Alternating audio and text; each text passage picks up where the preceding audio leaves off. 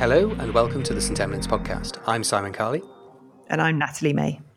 And what we're going to do today is talk you through what's happened on the St Emlyn's site in December. Busy month, lots of things going on, and we've managed to get quite a bit of content out there, some journal club stuff in, some clinical stuff, some wellbeing stuff. We're going to take you through the highlights of that. But before we get started, there's a couple of things we need to tell you about that are coming up in 2018. So some really interesting courses which the people who listen to this podcast will be interested in knowing about. So Nat, what's coming up first? So first up, we've got the Teaching Cooperative course on medical education in Cape Town. That is between the 20th to the 21st of March, running immediately before BAD-EM, and registration is open now. This is a great opportunity to get signed up for a course that will hopefully get you thinking a bit more deeply about the way that you do medical education. The big pull for this course for me is that we're really mixing things up this time. We've banned face-to-face lectures. It's going to be fully interactive. We're going to take medical education that little bit meta and educate you on medical education, on the way it can be done in a way that we think it should be done, if that makes sense. It does. So this is a masterclass in medical education, and it's going to be very interesting. If you can tie it up with a BAD-EM Fest, which we've talked about on the podcast before, then that's great. Now, if you can't get to Cape Town, and you really should because it's very exciting, there is an opportunity later in the year in Manchester between the 10th and the 12th of October, running a very similar course in Manchester in the UK. So particularly for European people, if they want to travel here, or actually from around the world, fantastic. We're going to tell you more about that as we go through the year. And the day before, we've got St Emlyn's Live, a one-day conference around the 4 big themes on the podcast and on the website. Again, that's going to be a great event. So look out for that. Check the website. Have a look on the St Emlyn's website. I've got all the links there. But yes, in the first instance, Cape Town's next, and it's going to be amazing. So with that in mind, let's get on to what we've been doing in December. So quite a few different things. So I think we kicked off with Dan, didn't we? Dan Horner, talking about his meeting and his attendance at the Intensive Care Society meeting in Liverpool. And there's quite a few things that came out of that, really. It's worth a read. There's Paul Young was over from New Zealand talking about how we handle evidence in intensive care, and actually the paucity of really high quality evidence for intensive care interventions. And he's he's a skeptic. He's a skeptic in absolutely the right way, and he really challenges us to think about our practice and the way that we use evidence. So have a look at that. There's also a really interesting conversation on there about contrast-induced nephropathy. Is it an issue? Do we really need to worry about it, particularly in our critical care patients? And Natalie, you've got some other links to that as well, I think.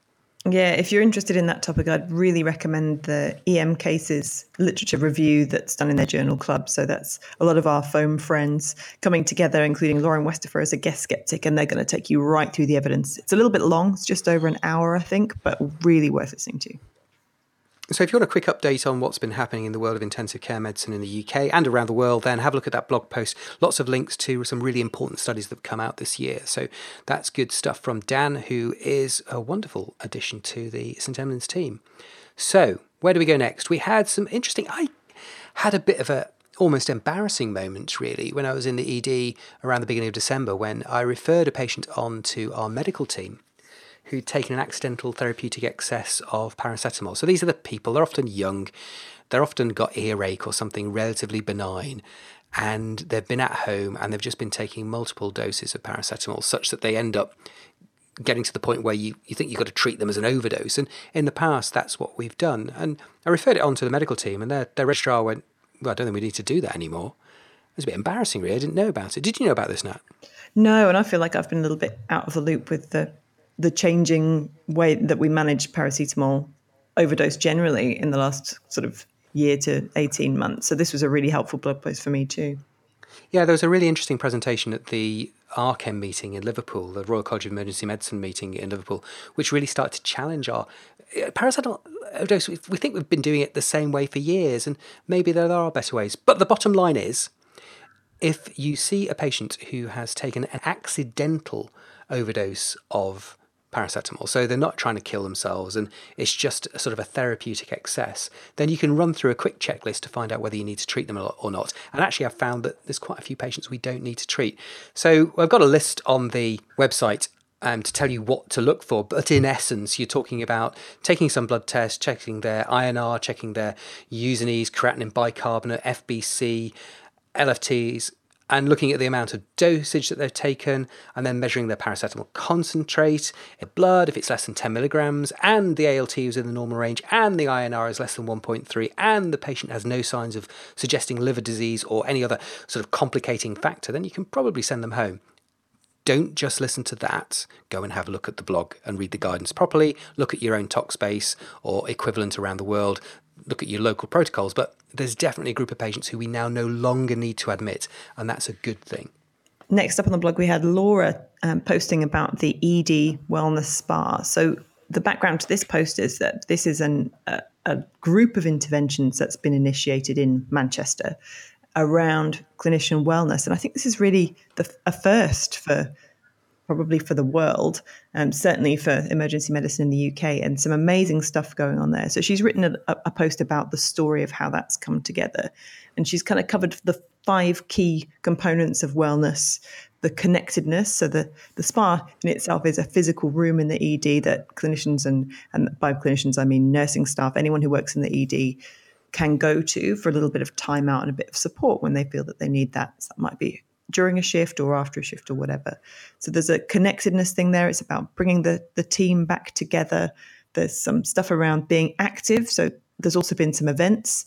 I think you guys have been out doing some raft building. Is that right? Raft building and orienteering? Well, that's something we started when you were in Manchester with us now. We took the junior doctors when they first came into the hospital, and we took them up to a scout camp in the hills, and we ran them around the hills, did adventure training, high ropes courses, low ropes courses, raft building, various different activities to bring them together. We've taken that now and started doing it with the department as well. What you find is a lot of department social activities, particularly in emergency medicine in the UK, tend to revolve around alcohol and going out in the evening. And it's an observation that does not suit everybody. It's not what everybody wants to do. Not everybody wants to drink. Not everybody can drink. And those with childcare responsibilities find evening events often quite difficult to arrange. So that was an idea that we would have events which would be accessible to a much broader group of our colleagues. It's very successful, actually. We've only done it a few times in the summer. We're going to do it again this year, but that was really interesting. And then she talks about gratitude. So there's both a gratitude tree for staff to record the things that they're grateful for, things that have done well, that whole idea of recognizing and articulating the positivity in our lives. And then there's a gratitude wall aimed towards staff, telling them positive messages about how the department feels about them. So that's really helpful. There's a load of learning resources that they've got in there. So a bookcase and opportunities to read around wellness topics and other topics as well, healthy eating cookbooks, that kind of thing. And then lastly, there's some mindfulness resources. So this is really a kind of whole person, whole wellness opportunity for all healthcare professionals to really look after themselves a little bit better and hopefully therefore increase their own sustainability in the department and the department's sustainability through that. So it's an amazing intervention. I think Laura's doing some research around it, and I'm really looking forward to seeing what comes out of that in terms of evidential outcomes too. Yeah, it's that concept that to make people more resilient, I don't even know if I like that word. It's this idea that if you want to have a better culture, then you can build a better culture. It's not just something which happens per chance. You can do things. And there's some really interesting things which Laura's done with the room, because it is more than the room, but even the room smells different to the rest of the department. And that sounds like a really weird thing to say, but when you walk in there, you go into a different space that looks different, it feels different, it sounds different because it's quiet, and it smells different. That's really quite remarkable. It's a really interesting thing, and I think a lot of other people should really consider doing this sort of thing in their own department. So have a look at that. It's really important. Next up, we had a Journal Club post from Gareth, who looked at a paper in the Annals of Emergency Medicine about minor trauma, so musculoskeletal trauma, and whether we should be treating with paracetamol, non-steroidals, or both. So this was a multi-center, double-dummy, double-blind, randomized controlled trial for patients with minor injuries who were divided into 3 arms, having just paracetamol, having diclofenac, or having both. And don't take my word for it. Read the paper, read his appraisal, get into the evidence there. But the bottom line of the 547 patients that they looked at was that there was no real significant difference in reduction in pain scores between the 3 groups, suggesting that actually maybe for musculoskeletal trauma, paracetamol should just be our first-line treatment. There's no real benefit from adding the NSAID too. Now, one of the interesting things I found with this paper, and also about other pain papers, is how little difference the analgesia appears to make to pain scores. I don't know whether you've noticed this, but we see a lot of studies like this one where there doesn't appear to be a dramatic change in pain score at all. And that's, I suppose, in contrast to what we think we're doing when we're giving analgesia and my perception of what happens when we give analgesia in the emergency department. It's odd. I don't know whether you've ever thought about why that might be. Yeah, I think if you go right back through our blog to, I don't know, a couple of years ago, Rick wrote a really interesting post around pain and suffering in the ED that makes the point that we think we're there to provide a diagnosis and maybe reduce a pain score, but actually patients' expectations of the department might be a little bit different, and that actually pain and suffering are multifactorial things. So part of the treatment of pain is finding out that there isn't a broken bone under there. And maybe that's providing some of the relief that patients seem to be better, but when we measure their pain score, it maybe isn't that much better. So that's a post that's well worth digging up in the archive. Maybe we should retweet that sometime soon. It's one that I read regularly and link to regularly because I think it's some fascinating work that's been done there. And I wonder whether that's a component as well. I do. I think you might be right there. I think there is something in this idea that when we deal with a person in the emergency department, if we just measure pain, we're missing a trick. I think some of these studies should actually look at more than just pain scores. They should look at actually patient experience and how they feel and what their suffering score is. I know that's difficult to do. It's not as easy to measure, but that's really what we're after, isn't it? It's not just the pain. Yeah, and it is really difficult in these kind of papers, exactly as you say, like a suffering score. A pain score is very subjective, and it's, although there are these tools that are validated for that use, I don't know how reliable I think they really are, but they're the best we've got. So that's kind of where we're at. So challenging work to look at pain, but an interesting paper nonetheless. Then we had a brief update on a book which you published about the Sydney HEMS. Now, we've already talked about that on the blog, so we're not going to talk about it too much now, but if you haven't downloaded it already, do. It's incredible. I can say that because I didn't write it, you did. It's an amazing collection of anecdotes, ideas, stories, evidence around a year at Sydney HEMS. So do that now. And then we got on to, again, another experience last month when I was, I guess, a little bit embarrassed that I didn't know something, and I really should do. So Vicky Vella, who is an associate specialist in emergency medicine in the UK, put out a tweet saying that she was talking to her doctors about the marzipan guidelines and not one of them knew what it meant. And it's one of those blogs where you look at, one of those tweets where you look at it and go, oh dear, neither do I. So did you know what the marzipan guidelines were? I had no idea whatsoever. So this is fascinating, actually. The marzipan guidelines are essentially a guide to how we can manage patients with severe anorexia. And there was some really, really golden pieces of information there. The first was that, did you know that anorexia nervosa has one of the highest mortalities of any psychiatric illness? No, I didn't know that. So I think in severe anorexia, the mortality is 20%, which is just shocking. And then there was some other really interesting stuff in there that actually many of the patients that we see in the emergency department may have eating disorders. Do we routinely ask about it? Do we routinely screen for it? A lot of our deliberate self-harm patients will actually have eating disorders alongside. Is that something that we routinely investigate? I think this is something that we maybe don't think about from both ends of the age spectrum. So I think when we see adult patients, we tend to think about this as a pediatric problem. When we're in the pediatric ED, we tend to think about it as maybe slightly older than our pediatric patients. But really, it's something that bridges both pediatric and adult practice and something we should consider a bit more. Yeah, there's also this stuff about diabulimia. Have you come across that? No. So this is people with type 1 diabetes who use their insulin regimes to lose weight, so intentionally becoming ketotic and intentionally losing weight. And so that's another group of patients. So if we're now seeing patients with type 1 diabetes or are having repeated episodes of DKA, this is another area which we should be exploring with them. I thought it was fascinating, really, really helpful, really, really insightful, beautifully written by Vicky. And I would recommend that if you're an emergency physician and you've not considered this before, you have to go and read this. You will learn stuff. Just stuff like the SUS test, the sit-up, squat, stand test for how poorly somebody is, and that reminder that patients with severe anorexia can be very close to death with relatively few clinical signs. This is a great post. This will change your practice, so go and read that. Then next, we had a resurrection of a really old post. So you've probably seen on Twitter, if you've been to a conference in the last 3 years, that somebody will ask a question that's not really a question, that goes on for ages and ages and ages. And then somebody else will tweet an algorithm about how to ask a question, often with no idea where it came from. But it came from you. It came from you for the iTeachEM blog way back when. And that blog sadly has gone by the wayside, but we managed to get hold of the original post that went with it. And we've now reposted it on St. Emlyn's. And so how did that algorithm come together? How did you put that together? It was just a bit of fun, actually, back in 2014 with Rob Rogers, so at EM Educator.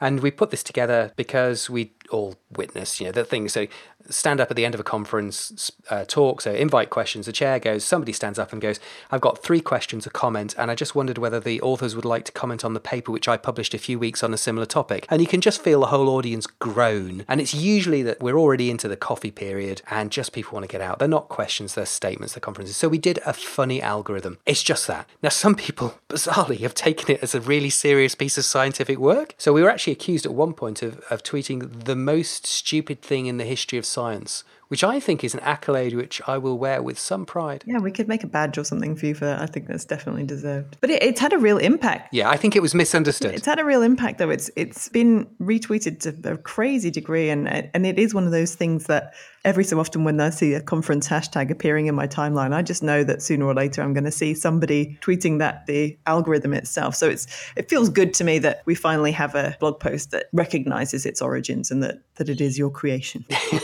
It's just a bit of fun, and we need a bit of that in life, don't we? So I hope you enjoy that. If you've not seen it before, have fun.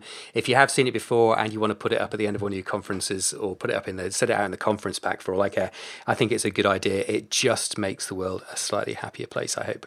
So that brought us to the end of 2017 and a review of 2017. So we put together just our little mini questionnaire to everybody on the St. Emlyn's team at the end of the year, asking them, what did they enjoy that year?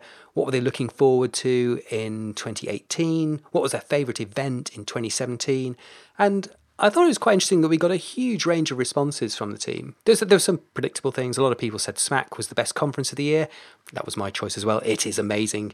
It's not happening in 2018. It's coming back in 2019, but SMAC was amazing. But lots of other ideas and lots of other places and lots of other blogs and podcasts, not just stuff from St. Emlyn's by any means, but some really interesting stuff from around the world. So as a review of the year, I think if you're interested in foam, I think have a look through there. There's some really interesting things. I bet it will link you to somewhere where you've not thought about going before. Yeah, I think it's a great post. It's one of my favourite posts that we do, partly because there's always a component of remembering the stuff that we've produced. And it's always, I always find it kind of encouraging that other members of the team go, oh, so somebody in the team wrote this post, and it's still one of my favourite posts of the year. And I think that's really good that we're sharing and impacting each other. But we also are able to mention things that other people have done outside of the St. Emlyn's team and other things we've liked and enjoyed. And I've always found something that I'm interested in somewhere else because someone else in the team has linked to it. So yeah, I think it's a pretty good resource, to be honest. Yeah, we got some nice photos on there, which sort of cheered us all up. I love the one from the BMJ Awards. We went to the BMJ Awards education category this year. Didn't win, but not a problem. But there's a great photo from there, which I just think is funny. From the people who could get there. Obviously, Nat, Ashley, Liz, those of you who live abroad, you couldn't join us, but you were there in spirit. Always there in spirit. So that brings us to the end. So what else do we need to tell you? We need to remind you, don't we? We need to remind you that if you can get to Cape Town on the 20th to the 21st of March, and then for the teaching course, the 19th of March for Ross's P3 course, and then the 22nd to the 25th for the BADEM Fest, which is a unique conference. It'll be really good fun. If you can't do that, you need to get onto the website now and think about booking yourself in for October. 9th is going to be St. Emlyn's Live.